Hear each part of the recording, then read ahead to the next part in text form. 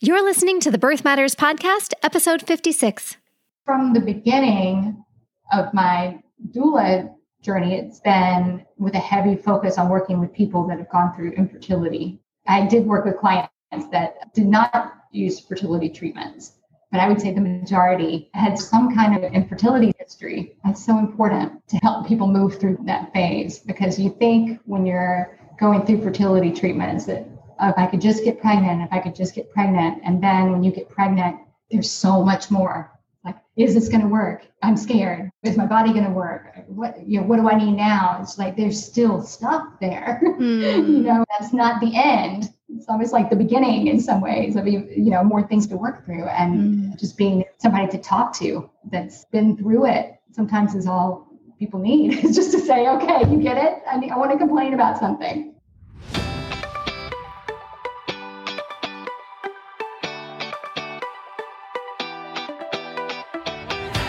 Hey there, and welcome to the Birth Matters Show. I'm your host, Lisa Graves Taylor, founder of Birth Matters NYC Childbirth Education and Labor Support. This show is here to lessen your overwhelm on the journey into parenthood by equipping and encouraging you with current, best evidence info and soulful interviews with parents and birth pros. Please keep in mind the information on this show is not intended as medical advice or to diagnose or treat any medical conditions. If you enjoy this show, we'd be incredibly grateful if you'd share it with a friend. You can follow and share our posts on social media at Birth Matters NYC, or simply tell them to search for Birth Matters wherever they listen to podcasts. Thanks for listening today. If you happen to be joining us for the first time, or you just recently started listening, welcome. I wanted to mention, especially to anyone who might be newer to the podcast and in the middle of this fertility journey series, that I not always but often do some teaching on childbirth topics after the stories are shared.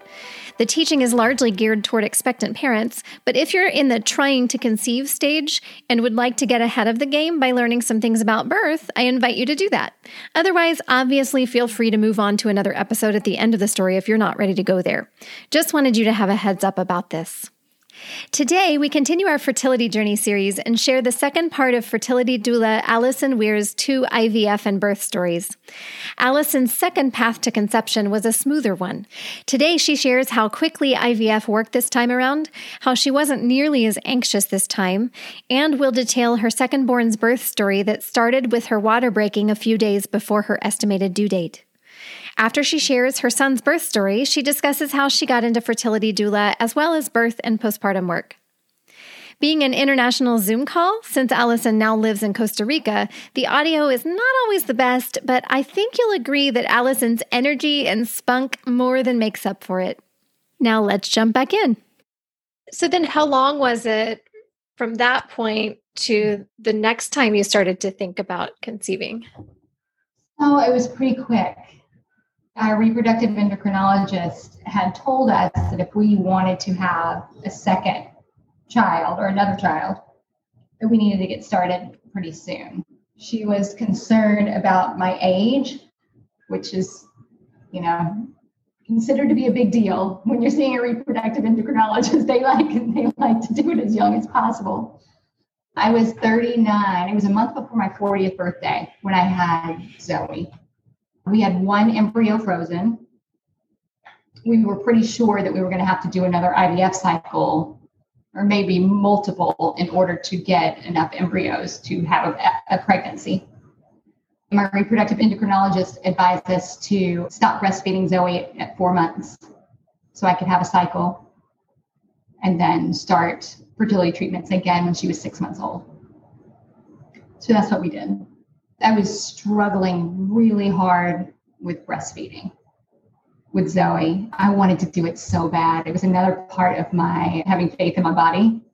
I had this amazing experience with birth that I was like, oh my gosh, my body did what it was supposed to do. Yeah. I'm awesome, But Zoe had an undiagnosed tongue tie and lip tie. Yeah, we struggled a lot, and I was really sad to give up breastfeeding, but I was also like a little relieved to switch her to formula. She had a lot of problems with reflux too. Mm-hmm.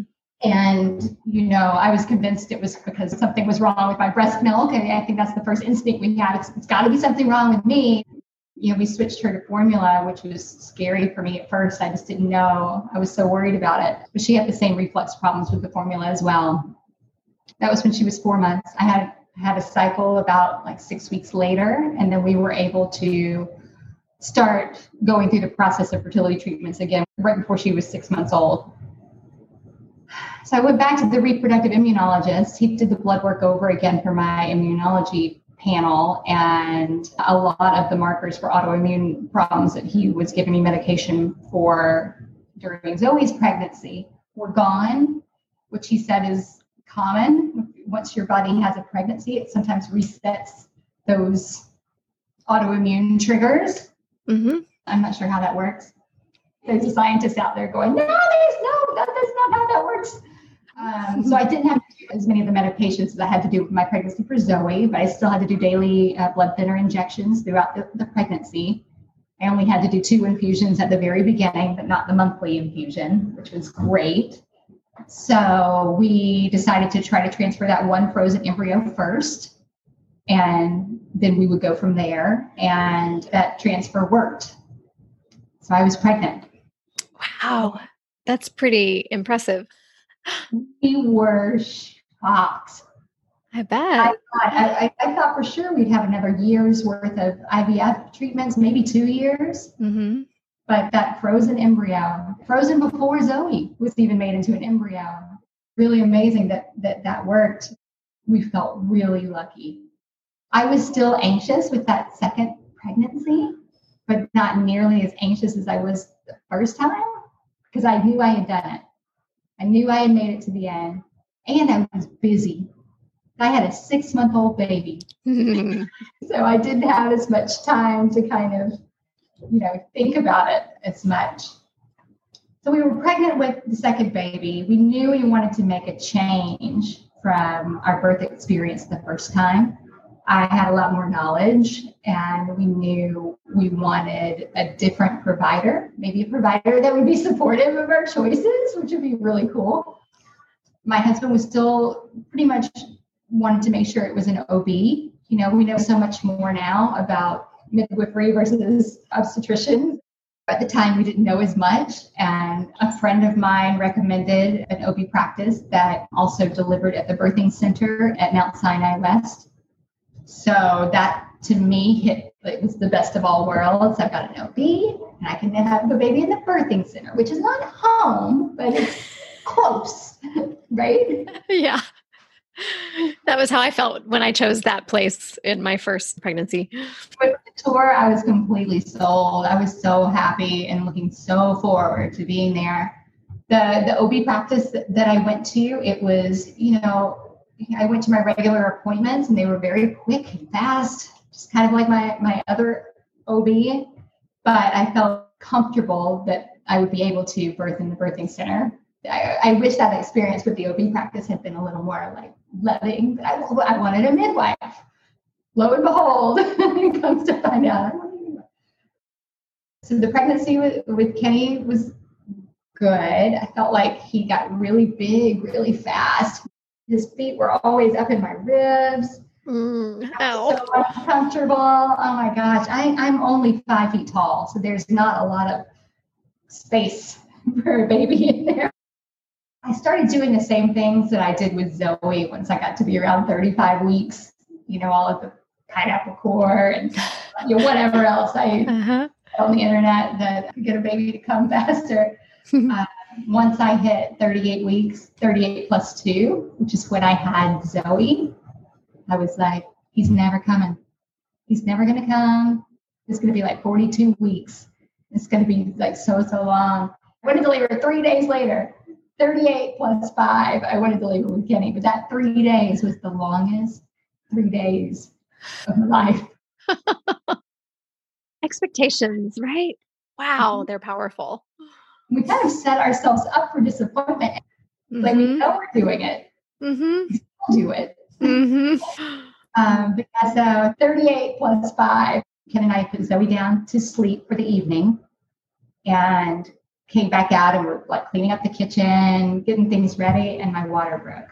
No contractions, no nothing. Just all of a sudden, water broke.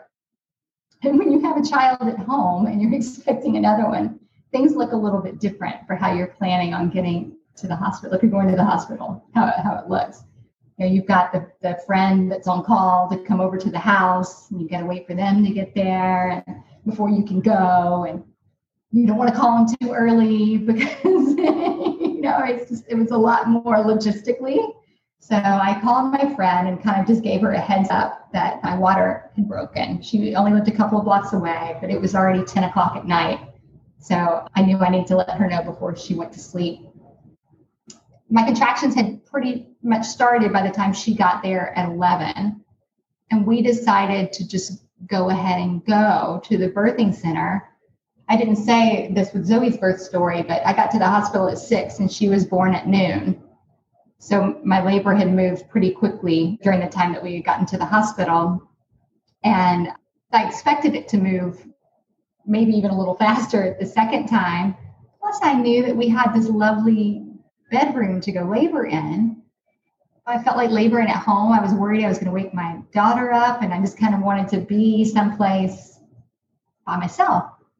So we went ahead and went to the hospital before I was in active labor. And, you know, we took a taxi again. I was completely fine this taxi ride. I remember getting into triage, and there was like a little waiting room there. And when we walked in, and somebody's partner was in the waiting room, and he was pacing back and forth, just obviously very nervous. And, you know, Ken and I, we rolled in there like old pros. We've done this one time already. Don't worry, buddy. Her water had broken on him, on her partner. So Ken had an extra towel in the bag. He like gave him this towel. We were just like, we know what we're doing. Here you go, newbie. Good luck. You know? They pulled us back for triage. And, you know, I said, we're here for the birthing center. The nurse said, birthing center's closed.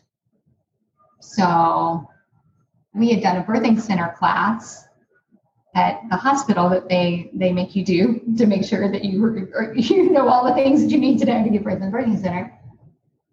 And somebody had asked a question.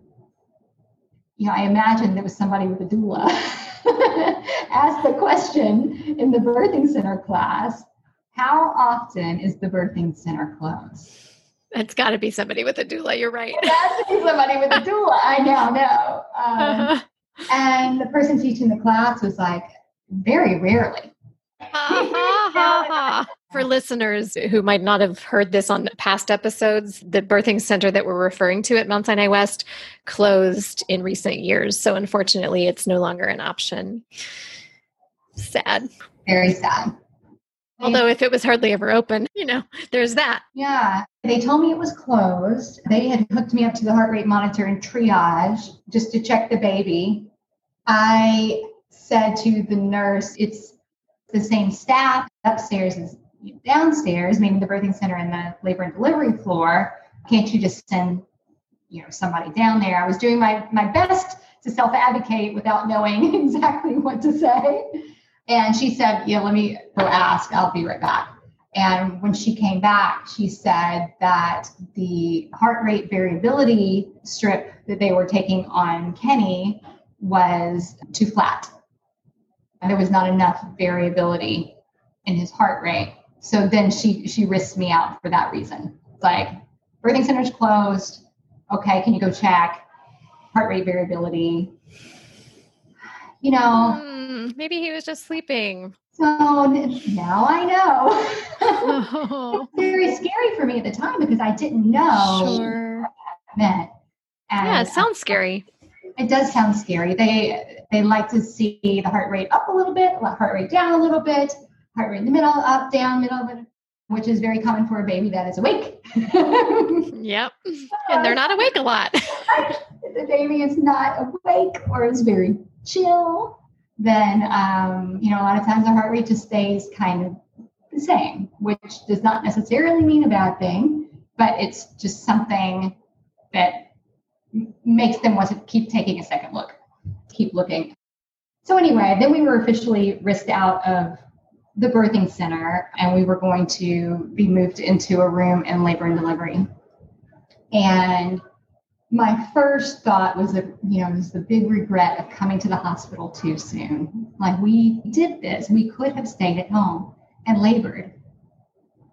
I came early because I was thinking of the Laura Ashley suite that I wanted to be in. With more space. Yes. But I was not in active labor, and I knew that I was going to need to get there fast, or it was going to be interventions that I was hoping not to have. We walked and walked and walked and walked the halls. I mean, there's only so much walking you can do. The halls are not big. We were dizzy from going back and forth. It was after midnight by this point. Luckily, contractions started coming pretty fast. Soon after, I was in the room. I wanted to do the same thing, lean over the bed and rock back and forth. My poor legs, both births, my legs were just shaking because I was just standing on them. I would go up on my tippy toes, for the contraction, and then I would come back down. I mean, it was like squats. Lots of squats. It was a much different experience with the nursing staff this time. I had nurses coming and going the whole time, at least 2. I saw the doctors in my doctor's practice. They kept coming in, checking the heart rate monitor, readjusting. They wanted me to use an oxygen mask. I wish I knew more, then. I'm curious, were there D cells? I don't know. We didn't really talk about, what was going on, or was it the same with the variability thing? I don't know. Mm-hmm. But I had all the things again. I had the pulse oximeter. I had the oxygen mask this time. I had the bands around my belly. I had the blood pressure cuff. I had struggled with constipation my whole pregnancy. And I had pelvic floor injury that I believe was due to the directed pushing with Zoe's birth. Mm-hmm. So I had been doing a lot of work with a pelvic floor therapist. That's great that you knew about that. Yes. Back then. And that told me to get my placenta encapsulated. She told me this while I was pregnant. She was like, here's a card. You'll know if you need it. That's great. I needed it. Anyways, a hard part of the pelvic floor injury too, having the constipation with it, I was having a hard time. But I had to go. I had to poop when I was in labor. And unlike my nurse the first time that said, then go to the bathroom, this nurse said, you can't go to the bathroom. You have to go here. The rooms in this hospital are teeny. And the bathroom's like right there. it's like right there. It was not a long walk. And she was like, no, you can't go. You need to stay right here. We want you on the monitor. So I ended up having to poop in a bucket next to the bed. It was like a dehumanizing experience. But my husband, when we were talking about this the other night, he was talking about how amazed he was that I could poop next to the bed. He was very impressed. As soon as I pooped in a bucket next to the bed, we'll say it for what it actually was, I didn't get to go to the bathroom. My cervix just dilated. And then it was time to push. And, I had been really unhappy with my pushing experience for my birth with Zoe. And I was really wanted to be in charge of my pushing experience. And luckily, an amazing provider was on duty from this practice when it was my turn to push. And I was so thankful for her. She wasn't my main provider, but she was, you meet them a couple of times when you're just in the last phase of pregnancy, when you go in just to meet everybody. She came in, she did not turn on any lights. She did not break down the bed. I had a really strong urge to push. We worked together. Me and the doctor worked together, and she just kind of coaxed the baby out. There was no counting. She was like, just push when you're ready. Don't push too hard. He's coming. He's going to be here soon. Don't feel like you have to rush. Mm-hmm. No hazmat team came in. It was just me and the doctor and Ken.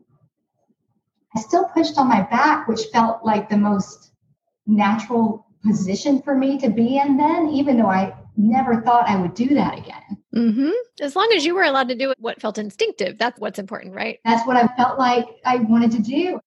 Anyway, he just kind of came out. It was not a big production. I pushed him out and she was just there.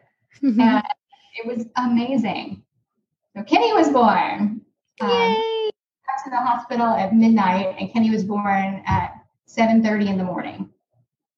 So not too long. Even though we came without contractions, I think we got lucky. Yeah. Kenny was 7 pounds, 2 ounces. That was a great experience. So he came and we were able to leave after just one night again, which we were able to do the first time too. I was so anxious to get home. The hospital is not my happy place. So I was just like, I'm ready, let's go, So we were able to go home. Ken went home just a few hours after Kenny. My husband's name's Ken and my son's name's Kenny. He went home just a few hours after Kenny was born because I wanted him to go home and be with Zoe because she was just with some of our friends. So I spent that night in the hospital by myself, just me and Kenny. And it was so nice. We had a nice little bonding time and I got to go home that next morning. No separation this time? Yay. With the concerns about the fetal heart rate, was there ever talk about internal monitoring, which I would think you were like, no way, I don't want to do that. Well, yes. And that's what I would have said. I don't remember if they even brought it up. If they had, it would have been, quick shutdown. And Ken and I were talking about this the other night. He was remarking on how different he felt during the labor experience the second time, where he felt the first time, I told you we were pretty much just left alone to do our own thing. And he felt like that he was there in case I needed something, but that was his sole job, was just caring for me. Whereas during Kenny's birth, he felt like he was protecting me from the medical providers, almost in a way. There were a lot of people in there, do this, do that, don't do this, don't do that. But there were a lot of people in there giving direction, and he felt like he spent the whole time just like, whoa, let's talk about this. And that was not a position that he had to be in the first time, in an advocate position, or the person that asked the questions, or the person that's trying to find information and put things together. He didn't have to do that so much the first time. The second time he did, and he had to do it a lot because I wasn't there in my mind to be able to help. I wasn't there, right? I would think, having just gone through the whole process before, even if he didn't have to advocate as much in the first time around, just the confidence that you both brought to the second birth helped him better advocate. I think it did, but after the birth, he was exhausted. He shouldn't have had to do so much advocacy. He had to work so hard to make sure that I was able to do the things that I wanted to do. He was so tired. He was so tired. And we were there a much shorter time. The labor was shorter. Yeah, but that emotional energy. Yeah. We were talking through our birth stories, talking about what would we have wanted a doula to do in these situations? Just jumping in here for a second, as you're hearing Allison talk about how much her husband had to advocate for her, you might be saying, how is my partner going to know what the heck to do? Or if you are the partner, how am I going to know what the heck to do? Which brings us to a brief but apropos word from this episode's sponsor. For couples who decide it's preferred for their spouse or partner to provide active support for the laboring person, those partners have a vital role to play toward a great birth. Created by expert birth educator and doula, and my friend, Alice Turner, Supporting Her is an easily consumable online class that teaches tips, techniques, and actionable skills to help you take care of your partner and yourself during labor and birth. You'll learn how to define your role in labor, communicate with hospital staff, provide physical and verbal support, and deal with any curveballs. Supporting Her is an easy way to learn all you need to know at your own pace in less than 2 hours from your computer or phone. I like to point out the fun fact that this class was recorded in a brewery, which helps it feel more like a relaxed conversation with a friend. To grab this course for only $49 and start building partners' confidence today, or to learn more, visit birthmattersnyc.com/online-courses and click the button for the Supporting Her online course. You can also find a link over at the show notes for this episode at birthmattersshow.com. Now back to Allison. In hindsight, we both wish we had hired a doula for the first one. And we didn't hire a doula for the second one because I felt like I was going to be in the birthing center. And aren't all nurses in the birthing centers basically doulas? And that was my mindset going in. Mm-hmm. Never did I think about, well, you don't always get in the birth center. Mm-hmm. Or even when you're in the birthing center, you might not have a nurse that's right there with you, advocating for you the whole time. You know, they work for the hospital and they have other patients. Mm-hmm. But boy, if I had a third. Getting a doula. Now you are a doula. So like, but even doulas need doulas, right? Yes. That seems like a good segue into what made you feel inclined or called to birth work and fertility work and postpartum doula work. Mm-hmm. So, after Kenny was born, we were pretty sure that our family was going to be complete at that point because, we had so many struggles building the family that we had. And we had this perfect little family and 2 awesome kids. It felt complete to us. And because of what I had gone through during my births and learning to advocate for myself and just learning how I wanted to birth, I became a birth nerd. This is what happens. So I couldn't stop learning, just going from my own experiences and researching, like, why did this happen? What was this about? And just learning and learning and learning. And it turned into a hobby. And then my hobby turned into a job. We had planned for me to stay home with the children for at least the first couple of years. So I wasn't working. Any time that I had, I was learning birthy things, taking care of the babies and learning birthy things. And because I had that space for that 2 years, I really had a lot of time to think about, like, what do I want to do? My career before had been in restaurant management. It's a lot of fun, but the pay sucks.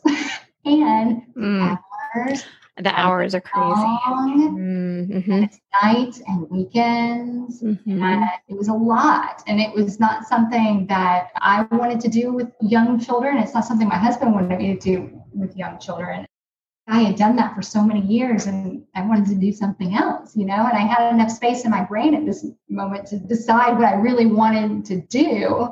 And it was go into birth work. The fertility doula work kind of started at the same time. And it was mostly because of friends and friends of friends finding out their friends are going through fertility treatments. And they're like, call Allison. She can help you. She'll at least tell you where to go. At first, it started off where I was helping a lot of people with their insurance coverage, because that is tricky. Sometimes things aren't covered, but there's sometimes ways that you can put it back through, or maybe something should be covered. Anyway, it started off with a lot of helping people with that, or it started with talking to people that were going through fertility treatments or going in for their first appointment, what to expect. When I went to my doula training, which was in 2016 in Brooklyn, we had to bring something in that symbolized why we wanted to become a doula. It could be anything. How interesting. I brought in a picture of myself pregnant at 24 weeks when I hit viability week for Zoe. And that was my thing. This is why I wanted to become a doula, because I remember being 24 weeks pregnant with this girl that I had tried so hard to get pregnant with and being terrified to give birth because I had no idea what I was doing. This is the whole reason, So sorry, I get all. It's beautiful. Anyways, that was the reason. It was really important to me to kind of incorporate that all together because that was the hard part for me. That was the threshold that I needed somebody to hold my hand and walk me over. That's when I needed help. And there might have been somebody out there that could have helped me then. I just didn't know. I didn't know where to look, and I didn't know what to look for. Mm-hmm. From the beginning of my doula journey, it's been with a heavy focus on working with people that have gone through infertility. I did work with clients that did not use fertility treatments, but I would say the majority had some kind of infertility history. It's so important to help people move through that phase, because you think when you're going through fertility treatments that if I could just get pregnant, and then when you get pregnant, there's so much more. Like, is this going to work? I'm scared. Is my body going to work? What do I need now? It's like there's still stuff there. That's not the end. It's almost like the beginning in some ways of, more things to work through, and just being somebody to talk to that's been through it sometimes is all people need, is just to say, okay, you get it. I want to complain about something. Mm-hmm. So that's kind of how it all started in a big pile. And so did you seek your various certifications all at once, or you started with a birth doula certification? Is there a fertility doula certification, or is that more of an unofficial thing at this point in time? Once I completed my birth doula training and I was in my certification period, I decided to take a lactation counselor training just to add in another piece.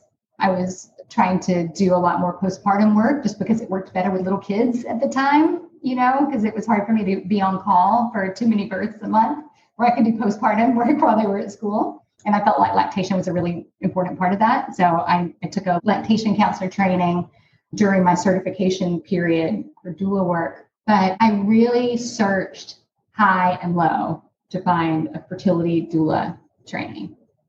I couldn't find what I wanted exactly because I'm a birth nerd. I enjoy taking certifications and classes, and I just like to collect certifications. I had been on the lookout for some kind of fertility doula certification for a while. I really wanted it to focus on working with people going through fertility treatments. I was finding a lot of things on like charting, fertility awareness method trainings, but I wasn't finding a lot on how to help people go through fertility treatments. Sometime in beginning of 2018, I found that Bevo Mia was doing a fertility specialist certification, and its focus was on artificial reproductive technology. That was it. I'm like, oh my God, somebody's doing this. The founder of Bevo Mia has her own infertility story. They're a group of doulas that are in Canada, and she created a support group that she was running as part of her doula practice for people going through fertility treatments. And it's spun off into her creating this fertility specialist certification so other people could run these same kind of support groups. The inaugural group, I think, was summer of 2018. And I purchased it in 2017 and had to wait for summer of 2018. I was in the first class. I signed up and I blew through that certification as fast as I could. Luckily, it's kind of like a doula certification where you have to have clients as part of being certified. You have to share case studies. And I had some clients that I was seeing already then. So I was able to kind of incorporate that into my certification. And I flew through it and, got the certification. Do you need it? Absolutely not. Douling is all from our heart. Mm-hmm. I felt like I needed some more tools to use to help people through this. And I think it was really, really helpful for that. You've mentioned a couple of ways that a fertility doula can support someone on that journey, such as helping navigate insurance, which is huge, and emotional support. What are some other things that can be helpful to people on that journey? I think one of the biggest components that we try to incorporate is self-care, like finding the ways to add in self-care. Because if you've got your reproductive endocrinologist appointment, you've got acupuncture, you're doing yoga for fertility, and you're trying to do your job, your regular 9 to 5 or whatever. I mean, it's not self-care if you're like running into acupuncture, like sliding in the door. Oh, sorry, I'm 5 minutes late. I'm going to get to yoga next. You know, that's not caring for yourself, right? But more like figuring out what you're getting the biggest bang for the buck as far as self-care. And it might not be on all of those things. It might just be one thing. You know, maybe the bath once a week is giving you everything you need. But trying to find out, you know, where the holes are, what needs to be fixed, and kind of, you know, helping people go through a plan to fix that. One thing that I was hearing, I think, in that was it's so helpful to have someone who's a little more objective, seeing the bigger picture and helping you be strategic with it. Because when you're in it, in the minutia of it, I can imagine that it could feel like it's just one foot in front of the other.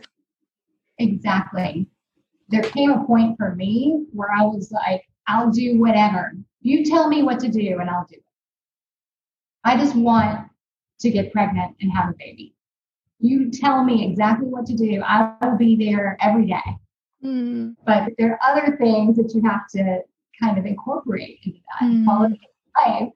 You know, are you spending time with your friends, your family, your partner? Where are things kind of lacking? But it's being objective, having an objective listener too. So a lot of it is cultivating the self-care plan and insurance coverage. I'm pretty familiar with the United States insurance stuff. Much to your regret, probably. My first phone call to the insurance company, I just cried the whole time. But now I'm just like, all right, here are the keywords. Find me what I need. It just helps somebody like skip that whole middle. Oh, yeah, that's huge. And also finding the right provider is something that I work with people on a lot.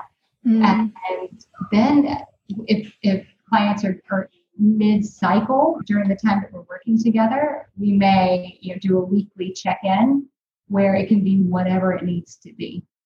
When I was in person in New York City, there were some other things that I added on, which were pickups, like where I pick people up after they have surgery and get them home. Once you have anesthesia, you have to have somebody to come get you. Did you find there was a lot of emotional processing in those cab rides? Sometimes.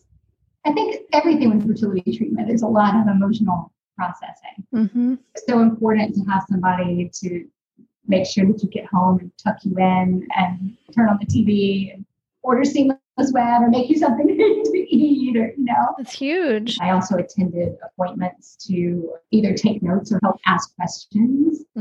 Sometimes you walk into a doctor's appointment, you have like a whole idea of what you're going to say, and you get in there and it all leaves your brain. We always make a list of questions before we go in, which is just the way every doctor's appointment should be, especially for people like me that have anxiety problems around medical providers. I can also help create other questions that may come up along the way. And I also help people with injections. I can't do injections myself because I'm not a nurse. I'm not trained to do that. But what I do is go to people's homes and we set out their injections for the night, and we watch the videos of how to do it, and we talk about how to mix the medicines and which needles to use, and we put it all out, and I'm their biggest cheerleader. I'm like, all right, let's do it. You know? And sometimes it's just nice to have somebody there as a witness. And you're giving yourself an injection. It's not easy. You know, fertility treatments, for many people, that's the first time they'll ever give themselves an injection. It's just some examples of things that I used to help with in person when I was in person. Now I can do that in Costa Rica. Plenty of that you can still do virtually, right? Yeah. Thank you for sharing about that. Are there any other things that you haven't gotten to share? Any reflections on how your giving birth experiences and or the work that you now do, was it healing in any way toward some of the challenges of the conception journey? Yeah, my birthing experience felt very healing to me because, as we talked about a few times, about the trust I had in my body and whether or not I could trust my body to do the things that I felt like it was supposed to do. My birth experiences helped me process that. And that doesn't mean that I'm just forever healed of that feeling. Sure. Sometimes things still don't work in my body, right? Mm-hmm. All of us. Yeah, true. But I feel like I got a lot of important things out of my birth experience. They weren't perfect. I had a third. I have some changes that I would make. But I still feel glad to have had those experiences. Mm-hmm. Are there any tips that you would have or additional insights that you haven't already gotten to share that you think would be helpful for people who are on similar journeys, especially with struggles to conceive?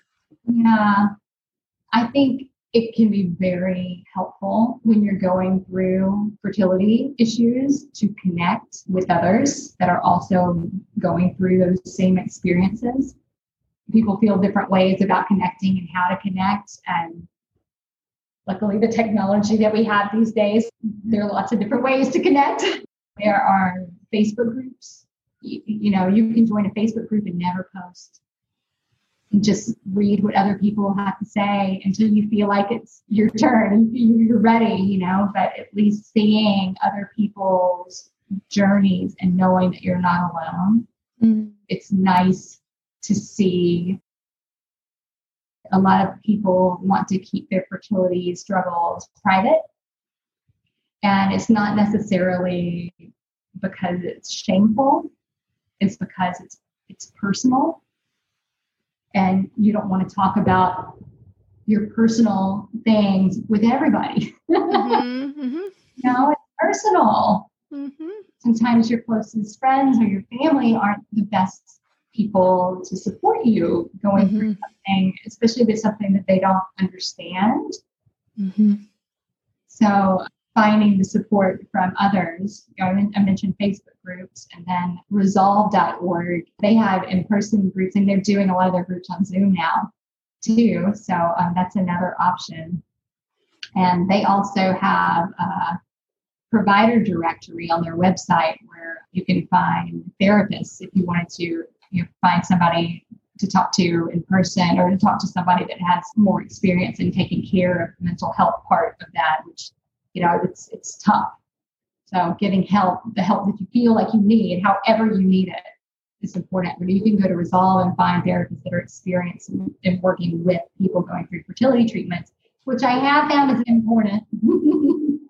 Yeah, it's its own niche. Yeah. They also have a helpline that you can call. They don't answer the phone, but you leave a message and a volunteer gets back to you. Oh, that's great. They're a wealth of information. And there's also companies like Fruitful Fertility that puts people together with a mentor.